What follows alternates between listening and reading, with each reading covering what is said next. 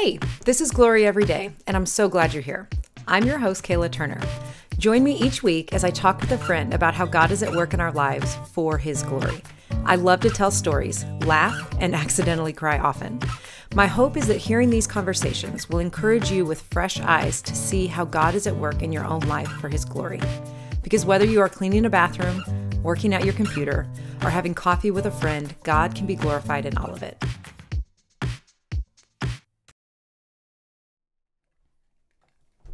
So my friend Brianna is sitting here with me today, Brianna Lindenmeyer. My maiden name is Meyer, so I look at it, I'm like, oh, that's easy for me to say. I just have to remember the first part of the last name. But Brianna and I met through a mutual friend, one of my really dear friends from college. She and I were having coffee several weeks ago, and she had just mentioned, hey, I think you might want to connect with my friend Brianna. She wrote a book. She says she wrote a book and she speaks a lot. And so we talked a little bit about your story and kind of your platform and what you love to talk about and share in a way that is encouraging to others going through similar things. And so I said, yes, I think I would like to meet her. So we went and got coffee. Well, you got tea, I got coffee. Yes. But nonetheless, we had some good chats. And so I wanted to invite her to sit with me today and have a lot of conversations, hopefully around her book. She is an author, and around just the topics that she's passionate about. But I'm going to let her introduce herself first. So tell us a little bit about yourself. Okay. My name's Brianna Lindenmeyer, and I just turned 30. So yay! So just entered into I hear it's the fun decade. So for real. So we'll go into that. Nothing breaks until 40 is what I hear. So well, I have a story for you. It was 35 for me. I'm hoping for 40. We're hoping we can make it till 40. I hope so too. So I'm married and live in the Northland and attend Antioch Bible Baptist Church, and just the Northland of Kansas City. Yes, sorry, Northland. No worries. Yep, Kansas City. Good old Casey. Chiefs fans. Yeah. We have a dog, crazy dog, and we love it here. We love Kansas City. It's our home. Yeah. So. And you used to be a teacher. Used to be a teacher, yes, and now my husband and I are wedding photographers, so we do that full time now. Yeah. So, and you have a couple other little side gigs, don't you? Yes, I part-time help with what am I totally thinking of? Some online teaching, and then I wrote a book, so that's. And you teach swim lessons too, or something, don't you? Yes. Yeah, you can just kind of. I love that you gander the random things I have, but help organize things a lot. So just random things. That's great. I love it. I love that your new vocation allows you for a lot of flexibility in those things, and way more times to have friends and. More time for friends. More time for coffee dates and or that's tea the dates. Plug for being a photographer. Yes. Go be a photographer so you have time for friends. Yes. Make your own schedule. Yes, love it. That's fantastic. So why don't you tell us a little bit about your story and kind of where your passions for conversations around your story. I'm trying not to steal it from you. I'll let you go ahead and let us know. Perfect. So my husband and I's story started. We've been married. We celebrated 8 years. And then like most people, I'll say most people, after a few years, you're kind of ready to make that next step and start a family. And that did not come easy for us. We really asked God if we were going to be able to get pregnant. And after about a year and a half, He said yes. And we celebrated that little baby and just shared it with our families, and we're so excited. And then about a month after we found out we were pregnant, we found out we had lost our baby and it no longer had a heartbeat, and just went through the awful long drawn out process of a miscarriage, a missed miscarriage. And with that, it's the never ending doctor's appointments and tests. And it ended up being long and drawn out, and you just kind of go numb through the whole process. And then we finally had a DNC later on. And we were pretty ready to try after about a month after our DNC. We were ready to get back in the game a little bit. We had really hard conversations about that, which we can talk about more later. But we were still ready to start our family, and we felt like God had said yes. So we were just going to keep trying and keep going. And a few months later, we were still, everybody told you, oftentimes you get pregnant again right after a miscarriage. Right. And so like we were hopeful and we were like, okay, no big deal. We'll just, we dealt with the grief of the miscarriage, but then we were pretty hoping that we were going to be able to get pregnant again pretty quickly since we had just been able to get pregnant. And that didn't happen. We waited another 6 months and kept trying and nothing. And, the Lord just really rested on my heart where I was at and just started giving me a heart for the women who were stuck in this time and the weight that it takes on you. And the Lord's really given me this love for writing. And so he laid it on my heart to write a book and just encourage other women who are in the exact same place as I am. And how to just, you find with infertility and miscarriages, like it either pushes you away from God or it brings you closer. And I just felt like I just needed to be there to help women find the Lord in the darkness of these moments. And so it's been almost 4 years since our miscarriage. So if you count that, that's 6 total since we started trying.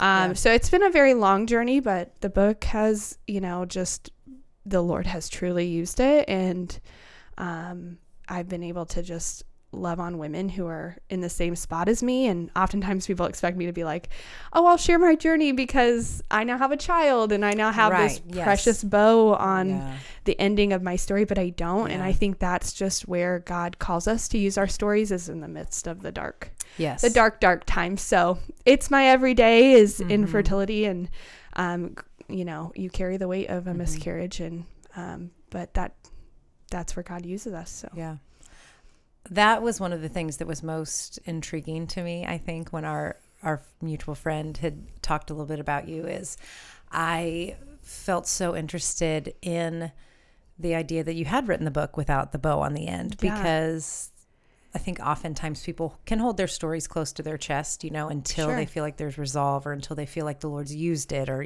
they know they have closure, or until fill in the blank, whatever. And so I really love and am encouraged by your desire to just be vulnerable now and say, this is where we are. This is how he's using me.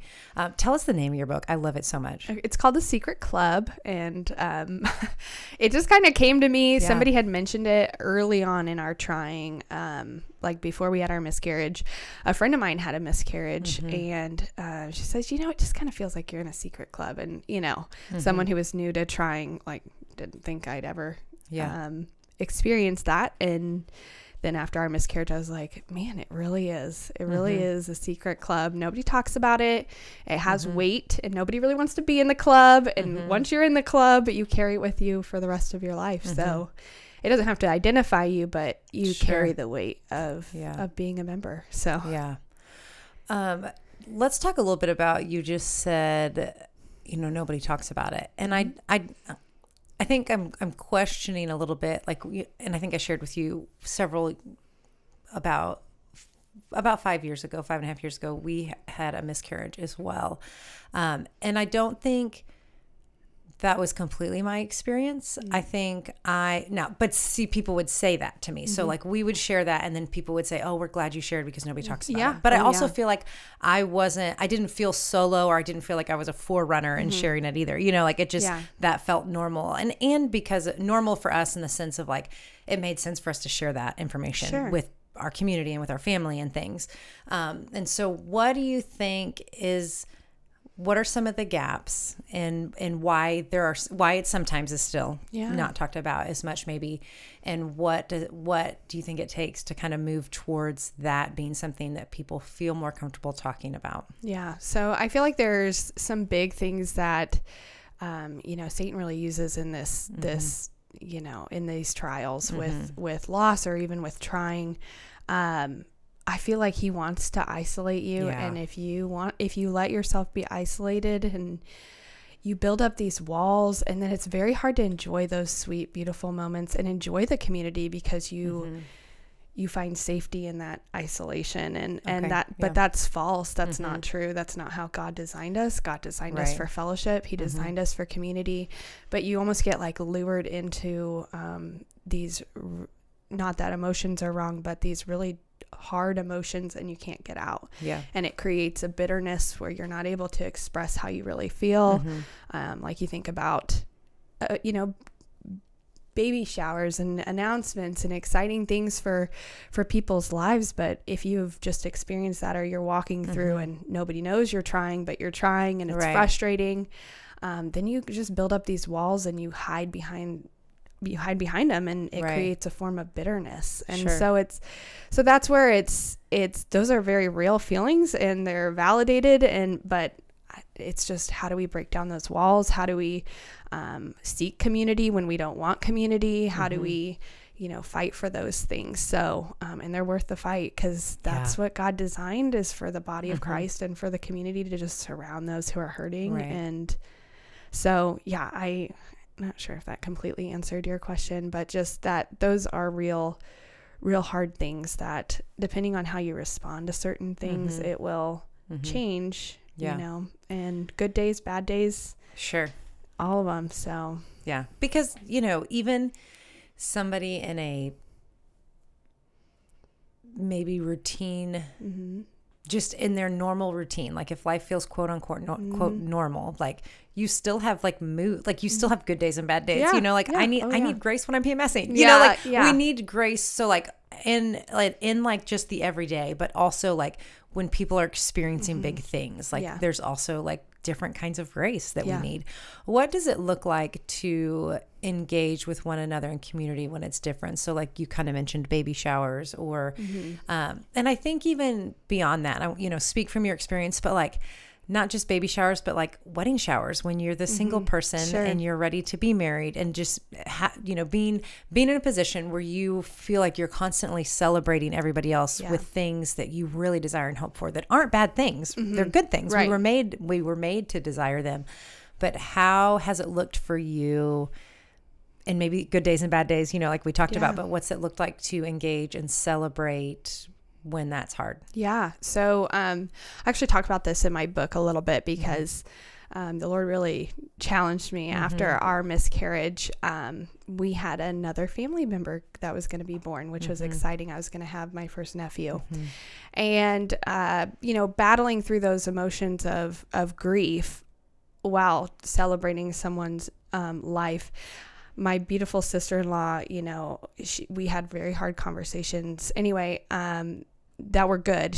We just talked about the hard things and the good things, and she was so supportive to me through it all, even though, oftentimes when you're friends with someone who's pregnant and you're trying so hard, those relationships can be broken, but she was so kind and just truly loved the Lord and wanted community with me and was willing to have those hard conversations. But I just remember, and I talk about this in the book, is I was at her baby shower, and regardless of what you're waiting on, or this could apply to that too. I just remember sitting there, and I started to have some pretty hard feelings. Just the weight of what we had lost, that we would have been here, we would have been in this baby shower, we would have, well, not that one, but a baby shower, and we would have been experiencing all these fun conversations, and you just kind of go to this really lonely place, and the Lord, just by his grace, grabbed a hold of me while I'm sitting there at her baby shower, just kind of going within myself, and he was like, "What are you mad at?" And that was just something that just kind of woke me up, and it was just like, what are you really mad at? And I really had to think about that. And I could have been like, and I feel like as somebody from the outside, it's like, oh, well, I'm mad that I'm at a baby shower when I'm not having. No, that's not really the thing. That's not really why I'm mad. I'm mad because the Lord's not giving me what I want. And my plan is not his plan right now. And that's very frustrating. And so your real anger, I think oftentimes we take out on people and situations and people who get what we want. But the person that we actually have the problem with is we're angry with God. And so until you can really address that and like talk to the Lord about it. I mean, he is a personable God, and he gives you the beautiful thing about having a relationship with him is you can come to him with everything you have and just fall at his feet and say, I'm mad. I don't understand why you gave us a baby and then took it away. I don't understand why you're making us wait. And by his grace, he just fills you up, you know? And I think ever since I had that I don't know, kind of moment at her baby shower, whenever I start to fall back into those moments of just really going within, believing the lies that I'm alone, I'm going to feel this forever, what if it never happens, any of those, like, he just reawakes me to that moment where he's like, my plan is better than yours. And resting in that is so beautiful and so hard, and is something that you fight moment by moment with. But, you know, that time at that baby shower was just very awakening to me of, my emotions aren't towards anybody here or, you know, my beautiful sister-in-law who's about to have my nephew, anything. My problem was with God, and I had to address that. So I love so much the way, like, you're talking about your relationship with the Lord, and it so stands out to me that, you know, you talked about things like this can either draw you closer to the Lord or move you away. And it's very clear that you have been drawn very close to the Lord. But I also suspect, and I'm going to let you answer me on this, that you were walking with Jesus with great discipline, not just, you know, going to church on Sundays or whatever, but like you had a rooted faith prior to all of this. Is that accurate? Yeah, that would be true. And I think that's what's so important to recognize. You know, actually last year at our women's retreat, we talked a lot about this in Ecclesiastes 3 and just different seasons and like what it looks like to do the work in season and out of season, because you are clearly rooted, and like that's evident in your presence, and like I hope that you hear that in your ears as well, you know, as the listeners. But like I'm looking at her, and like I can see it. And so, you know, we are not promised a life without problems, right? We're on this side of glory. We are among brokenness, and we are sinful people. And so there is such a call, and like I just like want to speak to the truth of it, that I see that you have done the work, and not like done the work, check it off my list, I'm done, but like doing presently the work and continue to, because that's so important for when we do hit trials, because we will, and what, you know, of all kinds of different kinds, but that we can face them with a faith and to even be able to understand, like theologically, like, oh, I can be mad at God. Like I feel like I have, you know, I know people in my life maybe that would say I can't be mad at God, but if the reality is you actually are, you're just afraid to say it maybe. And so like I love the way that you even just unpacked that. And, you know, I thought this, because that feels like a prettier answer. Oh, I'm mad because I'm not, it's not me, you know, but you like you took that further, again, because you were accustomed and used to the voice of the Holy Spirit. Like you knew the presence of that in your life. And so to be able to be led through that conversation with the Lord, but also to recognize the truth that like, if I'm mad at God, he already knows. Like I can't pretend I'm not. Right. But let's name the thing, because he can handle it. Right. And it's better to wrestle it out with him than it is to just pretend it's not there and not deal with it. And isolate and get bitter and all of that. You had mentioned earlier the call in your heart for other women, that like in the midst of it, you felt this weight to help other people. I'm curious, are you like a natural leader? Do you find yourself in leadership positions like easily, or was this like a huge thing? I or think it felt I would natural? have to ask some people who know me, because I feel like in some instances, yes, I'm a leader. I can lead well, but in other things, I'm fine to follow. So sure, there are different areas, but yeah, for the most part, if I'm passionate about it, I tend to at least know the direction I want to go. I don't have to be the one in charge, but I think something big about that though was it started right after our miscarriage. We didn't really tell people a bunch when we were trying that first year and a half. We kept it pretty close to home, but after we had the miscarriage, I mean, I was 9 to 10 weeks along when I had found out our baby didn't have a heartbeat, maybe even a little bit longer than that. You know, you don't quite know all the exact dates of things, but I just remember it was a very long process for our miscarriage. My body was not accepting that we were going to have a miscarriage.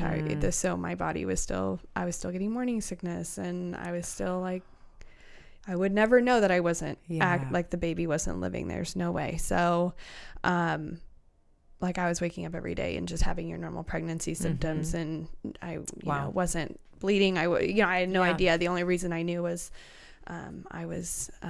I went in for an ultrasound as a model for an ultrasound tech, at one of the clinics, women's clinics. And they told me my baby didn't have a heartbeat. So obviously followed that, you know, got it confirmed with my doctor. But they said that I could, you know, try some things to try to help my body recognize that the baby wasn't living anymore.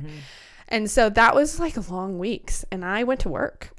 What am I supposed to do? I mean, I'm not going to just sit at home. And honestly, I just was so numb to it that that's kind of the way I respond to things, is I just keep going. And so I just went to work, and I just felt a calling from the very beginning to just be bold even when it's hard. That's what, you know, because I was falling apart one minute and like totally fine the next. And then just, it was awful. There was a lady that I worked with who was actually pregnant and had the due date at about the same time as me, and had kind of announced and shared that she was pregnant. And so to me, that just pretty much destroyed me from within to know that the next few months I would basically watch her be the exact same size that I would be. So that was very hard, and something that I would just avoid her. And she was actually a very good friend of mine, so that didn't last very long. Eventually I just, you know, worked through that and just had to learn how to celebrate life. But there were people who would ask me, like, during those weeks of waiting for my body to figure out that I wasn't pregnant anymore, that people would ask me, like, oh, how are you doing? And I'm like, oh, actually not very good. And I just felt like, even though it was really hard, and that even though I would sometimes cry, that the Lord really wanted me to be bold with it. And so I just would say, like, oh, I'm not doing very well. And oftentimes they would ask why. And I would say, I'm in the process of going through a miscarriage, and then that's where we're at right now. And that's hard. And you wouldn't believe the conversations that were brought to light because I was able to be bold. And even though they had no idea what they were walking into, but the Lord had an idea, and he knew. And for, like, they were people who normally I don't run into. They were people who don't normally ask me how I'm doing. And it's like the Lord just put everything in place, and it was super hard for the words to come out of my mouth. But once they did, it was so obvious that the Lord ordained for those conversations to happen. And it was so encouraging to me to just honestly reminding myself that I'm not alone, and that there's women and even men everywhere who have experienced the weight of miscarriages, and obviously men, but like men actually sharing about their own stories and the weight that it carries. So it was really great to be able to be bold. And so from the start, I've just kind of said, okay, even if something's not worded perfectly or people don't ask the question right, I'm just going to be bold, and I'm going to see it as an opportunity to share my story. I want to talk more about that because I love that so much. You know, you said, even if they don't ask the question right, because I think there's a couple directions this conversation could go, because part of it is, there are going to be people that avoid it and don't say anything because they don't know what to say. There'll be people that maybe just say it totally wrong. And then there might be moments when somebody nails it, right? But like, what does it look like to hold grace, to understand that really most of the time people mean well? You know, like, I think when we're in a place of hurt, we can react and feel like it's none of their business, or how could they think that? But like, if I'm really, you know, you were talking about peeling back the question again, like, do I really think they mean to be mean to me, or do they maybe just really care and they don't know how to ask in a way that's because we're all wired differently. So we're all going to handle and process things differently. gosh, and it's okay if you don't want to answer this, but like, can you think of a moment where you felt like somebody asked something that I wish you would have asked this differently, but I'm going to step in and answer anyway? Yeah, I think sometimes where I feel that way a lot is when people like to share their opinion on how they've gotten pregnant, or just someone they know struggled, and so this is how they did it. And so it's more of a they barely hear that you're like trying for a child, and they're like, oh, a friend of mine did this. And it's like, okay, thank you. Right. And it's great, but I'm not saying you can't ever give advice, because that's not what I'm saying, but I'm saying that that's just really hard when you're in the position of, it's been 6 years. Yeah. And honestly, if I just tried everything that people constantly gave me, it would just be a false hope. Sure. It would just be one of those things where it's like, okay, this month I'm going to try Mucinex. And if you don't know about that, you just, anyway. But this month I'm going to try Mucinex for my ovulation time. But then if it doesn't work, like, you're left more empty than you were at the beginning. Sure. And so it's just like, it's one of those things where that's difficult. But it's also difficult with the idea of asking about, like, do you have kids? And then you kind of go through that moment where it's like, well, technically I do have a child. Yeah. My child's just in heaven. My child's not here. So you kind of have like that mini conversation in your head where you're like, oh, how do I answer? Or are you going to have kids? All of those are questions that people really just want to know. Right. Because they care about you. They're trying to know you as a person. And I would encourage you, if you're looking for the right question to ask, a great one is just tell me about your family. Yeah. That's an easy way to just not have to ask about kids and let them tell you their heart on where they're at. Yeah. Not that there's a perfect way to say it, but I'm just saying, oftentimes people ask me, how should I ask that question? Yeah. That's a great way to ask. Yeah. Tell me about your family. And then they'll tell you about their family where they're at, and not what they're planning on doing, or what they're, you'll just hear the information you really want to know in that moment. And they can be as open with you as they want to be. And it's not stepping on anybody's toes. Yeah. But that being said, when a question gets asked that's hard, like that, and very direct, I would say there's just a beauty in just taking a second and just recognizing that they don't mean it that way. They don't know you lost a child. They don't know you've been trying for 2 years, but instead recognizing that that's an opportunity for you to share where God has you and what God is doing in your life. And so I can't tell you how many times I've literally been at a wedding, and I normally don't really talk about bring up my, whole history at a wedding or anything, but I was talking to a hairdresser while we were in a waiting period at the wedding, and she asked me, oh, how many kids do you have? And I said, well, it was closer to our miscarriage. I said, well, we actually just lost a child, and we've been trying for a baby for a few years. And she just immediately, like, I shouldn't have asked it that way. I recognized that and I've had it, like, she had experienced loss, and she just, like, we had this great conversation because I was just willing to be like, yeah, like, this is the opportunity you're allowing me to speak truth into your life about my life and what God's done in it. And it was a beautiful moment. So I encourage you, if you can, just try to look past the wording and just look at it as an opportunity to share where God has you. And I know that's really hard for a lot of people to do, especially if you're not really certain on where God has you at the moment, which is truth too. So I would love to talk a little bit about, like, marriage in this. Yeah.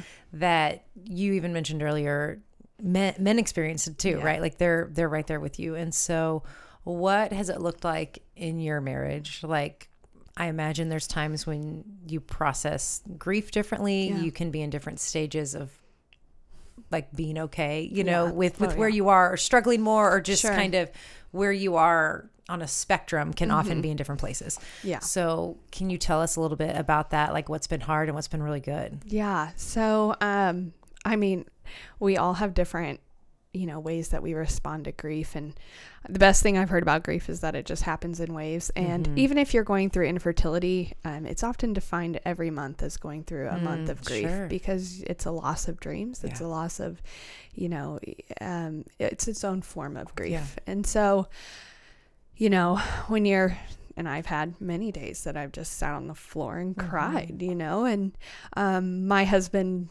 in his in his own behavior, he's not a crier, but he will just hold me. And that's been a beautiful thing, where he just doesn't really have to say anything, and he just picks me up off the floor and holds me, and that's the best thing he can do.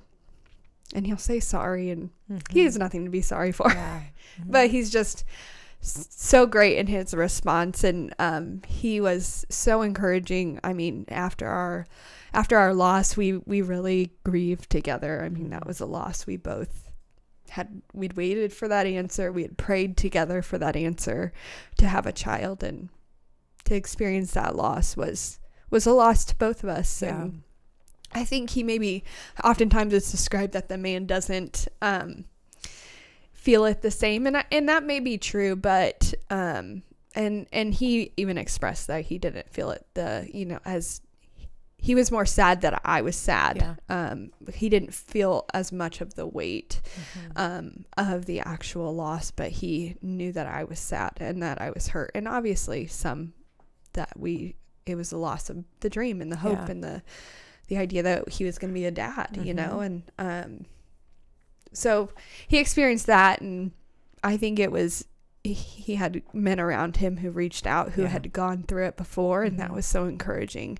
So he makes sure, that's something that we've had friends since then that have experienced loss, that he feels that he needs to, it's his duty to step up and be that for other people. And that's so encouraging to watch, and just that we support people who are going through with no questions asked infertility or loss, and we're there for them. And it just makes us also just a little bit more passionate about being celebrating life of any stage from the moment it's conceived. And so that's just something that you just don't really recognize the weight that a child, even at 9 weeks, can have on your life until you've really lost a young child. And so that's kind of changed as we've gone. Something interesting is when I felt called to write the book, which was just several months after our miscarriage, I was really not wanting to. I was looking for an excuse not to do it, because I feel like God puts some crazy ideas in my head, and sometimes they work out and sometimes they don't. And so he's kind of my compass a little bit on like what's too crazy, what's not. And so and so I said, okay, like, Lord, okay, I'm gonna just ask Kyle like what he thinks about me writing this book. And if he says no, like, no big, like, this is kind of crazy, Brianna, then I won't do it. Which I really thought it was kind of crazy, because I don't even like to read, which is actually really interesting. I've only read like 5 books in my whole life. And they take me on average 2 years. So I'm not kidding. So the idea of me writing a book is often a little bit humorous, but God calls the least to show that his strength is great. So anyway, but I do like to write. And so I mentioned it to him. I was like, hey, I just feel like the Lord's kind of calling me to write a book. What do you think? And he's like, yeah, if the Lord's calling you, you should do it. And I was like, okay. And that's just him. He follows the Lord with his whole heart. He's truly the leader of our family. And so, he encourages me when I'm broken and hurt, and that's easy and that's hard. I think it's even hard as we've gone through these last 3.5 years since then of what do we do? And it's like, okay, well, what do we feel like the Lord's doing? Like, really seeking the Lord. Like, what do you want us to do? Our arms are open. We're not set on one path or the other. We just don't feel called to do one more than the other yet. So that's like where we're at. And that's been a big thing in our marriage of like seeking the Lord to find, Lord, what do you want us to do? I do believe the Lord calls you to do calls you to take steps, and he'll give you guidance. And so when you're just waiting, it's very hard to know. But I do believe the Lord answers. And so he's just been huge in that, and been able to openly have conversations with me about different things and what that would look like. And just, that's our marriage. That's great. That's really great. We have our problems, though. Don't worry. Don't we all? That's fine. Because we're all a work in progress. Yes. Oh, yes. I just don't want to put off that I have a perfect marriage by any means, because we all, Sure. No, I get that. I think it's really, really beautiful, being able to come alongside each other in that and walk in the places that are difficult. You talked about this a little bit. And so I kind of want to tie together, like, hey, how do we assume the best of intentions? How do we navigate life? Because you even said earlier, we're called to community. And so like we're called to share in grief and not be alone in the hard places. But what, I guess, a little bit advice, thoughts. So like, I have friends on both ends of this spectrum who, have struggled with infertility, who have had loss of different kinds, and adoption, and friends who are just pregnant all the time, those kinds of things. So like knowing that there's a spectrum, knowing that we're all called to figure out how to live together, encourage each other in community. Because I also feel like my friends on the always pregnant side of the spectrum, and not even, I'm being facetious, like but like it has not been a struggle for them. Right. So like, what does it, like, I feel like sometimes there's guilt or there's, hey, how, like, I know that they're going through this and I'm holding this baby. Like, should I be around them? Does this make it harder for them? Should I not bring my baby? Like, like, tell me your thoughts. Like, and I know it's going to sit at different times in different ways, but just in ways like, how can we help people learn to love each other well and be mindful of each other? Right. So something that I have, just being in this community of, I love on lots of women who are struggling, and just hearing kind of an overview of different journeys and walks. Something that I've seen and heard and for myself, that's helps build those relationships with people who are just walking a different journey than they are, is the vulnerability to talk about it. Because if you just pretend like it's not there, that's difficult. Somebody who's struggling feels like they're not seen, and then someone who's not struggling looks like they don't care, and that's not true for either. But like, so just I would say, if you're in a community, like if somebody's in your community who is hurting through infertility or miscarriage, and you have a good relationship with them, you should be having conversation with them of, hey, how are you doing? What can I do to pray for you this week? What's something that's been on your heart recently? All are great questions that that genuinely anybody wants to hear when they're going through dark things. They want people to know that they are heard and loved by everybody. And I think it's just something that, and I think we could say this about any struggle.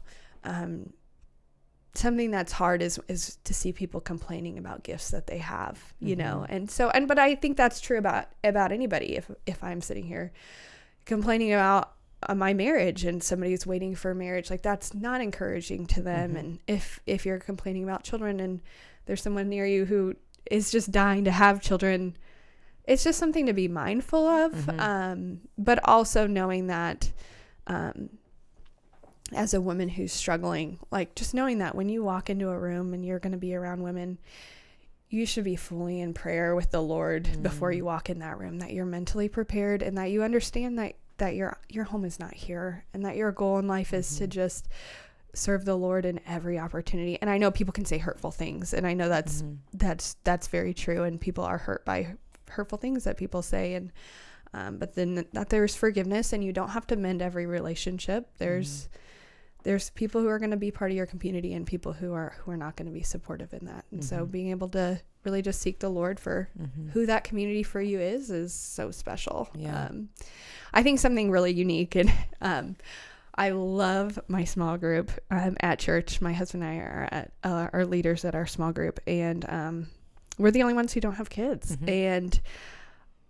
But I would never pick any different small group. And I'm going to tell you why, because we truly get together and just study the word. And if you're studying the word's a living and breathing document that's gonna impact you everywhere in your life, regardless of what trial you're walking through. So I love that. I can be encouraged by women who have, my dearest friend has 5 children, and she encourages me every day. And it's just something that that we view them as family, and that they're encouraging to us, and they ask the hard questions, and they invite us to things, even if you know, I'm not talking about that family anymore, but just being invited to things, even if you know it's hard, let the person who's struggling make the decision if they're able to come. You know, always invite, always include. That's good. Because that's important, and it's important to feel loved. And if they say no, you know, I'm not ready to come to whatever event, that's fine. Just know it has nothing to do with you. And when they're ready, you just keep inviting, keep loving on them. And eventually that'll help break down those walls that we tend to hide behind. So that's good. That's really good. Will you tell us real quick a little bit about how you've been using your book and ways that people can access it and use it, and what they can do in their church community? Sure. Yeah. So The Secret Club is a book. I'll kind of give you just a little overview. It's my story and 6 others who have all walked different routes of infertility and miscarriage. Everything from embryo adoption, which is really, really, really fascinating, through, you know, IUIs, through adoption, losses, you know, from infant to in the womb, everything. And it's just, it has 284 scriptures in it that just, the whole point of it is to just point you back to the Lord in every dark time. And it deals with the real and raw emotions and relationships that you go through in this walk. And so my heart behind it was that I wanted to use it as a ministry to give women a safe space to come in and honestly to just build community with each other, and then to build community and a relationship back with the Lord, or to just make it more deep with the Lord and just fall back into the Lord's arms. So I meet with women a few times a year. We do like an 8-week class through it, and just meet once a week and go through the chapter and ask a lot of questions, share stories of like hard things that we've been dealing with. And man, the Lord's just used it. It's been so cool. I mean, the friendships and just the moments I've had, I'll cherish forever.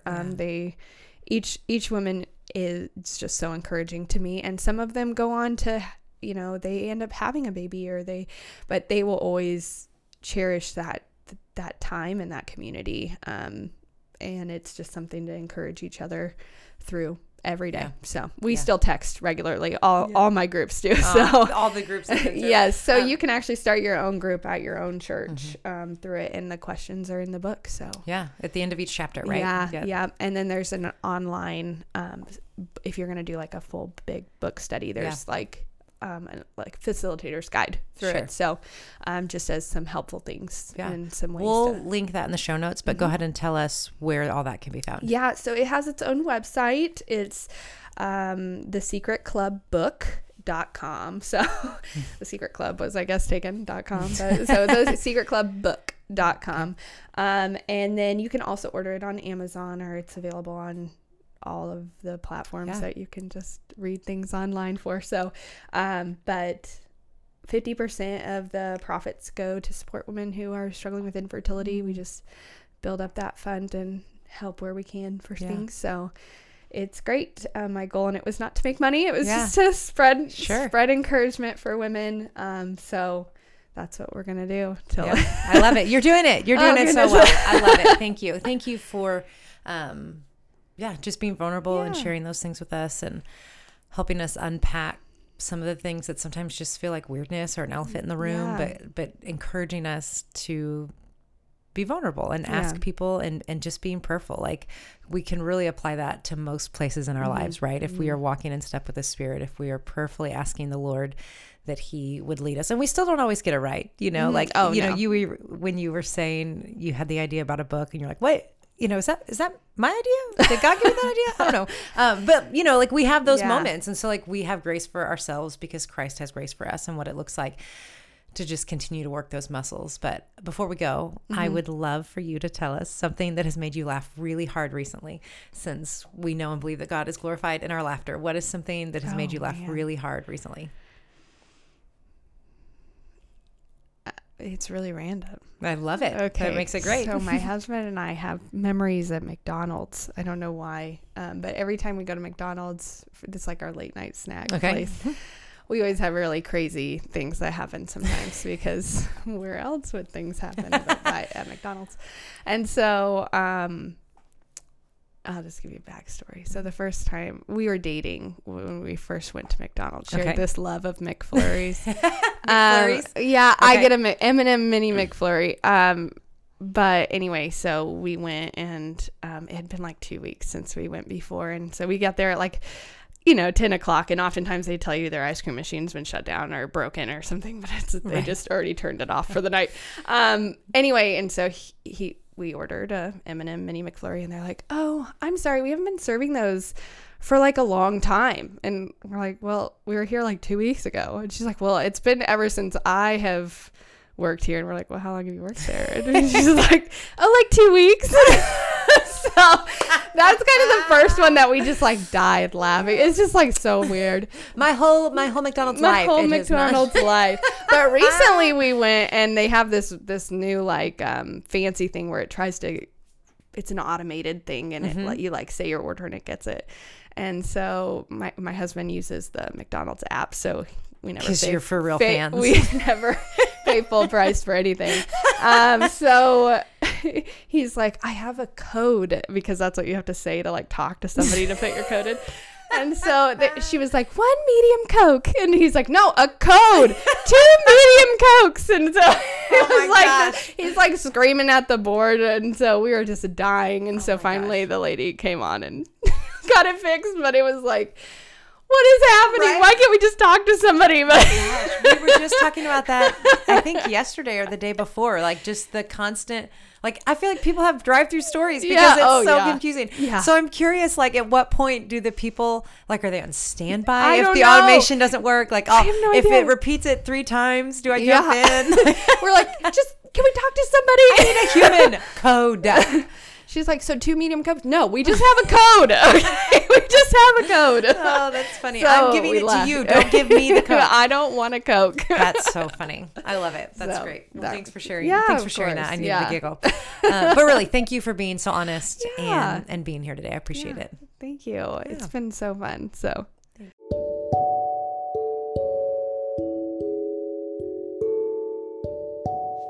You guys, thanks for joining me today as I talked with Brianna.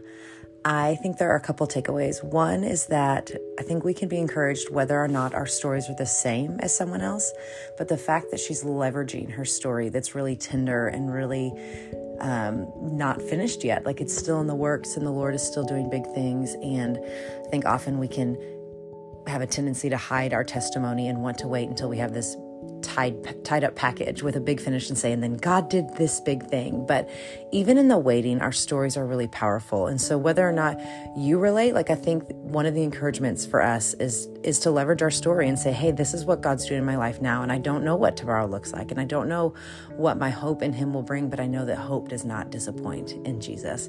And the other encouragement I have is just to remember that whether or not we relate to stories in the same way, that we can still celebrate what God is doing and we can still do the opposite of that. We can still hurt with other people when they're hurting too. And so I love this opportunity to share stories and share what the Lord is doing in other people's lives. And so thank you for listening. If you are interested in connecting with Brianna, she's on Facebook, Brianna Lindenmeyer. You can also get her book, The Secret Club. And in that book, you can use it to create a group with other people that are walking through similar things as you. And so you can find her book on Amazon or other places called The Secret Club. Thanks, guys. I'll see you in 2 weeks.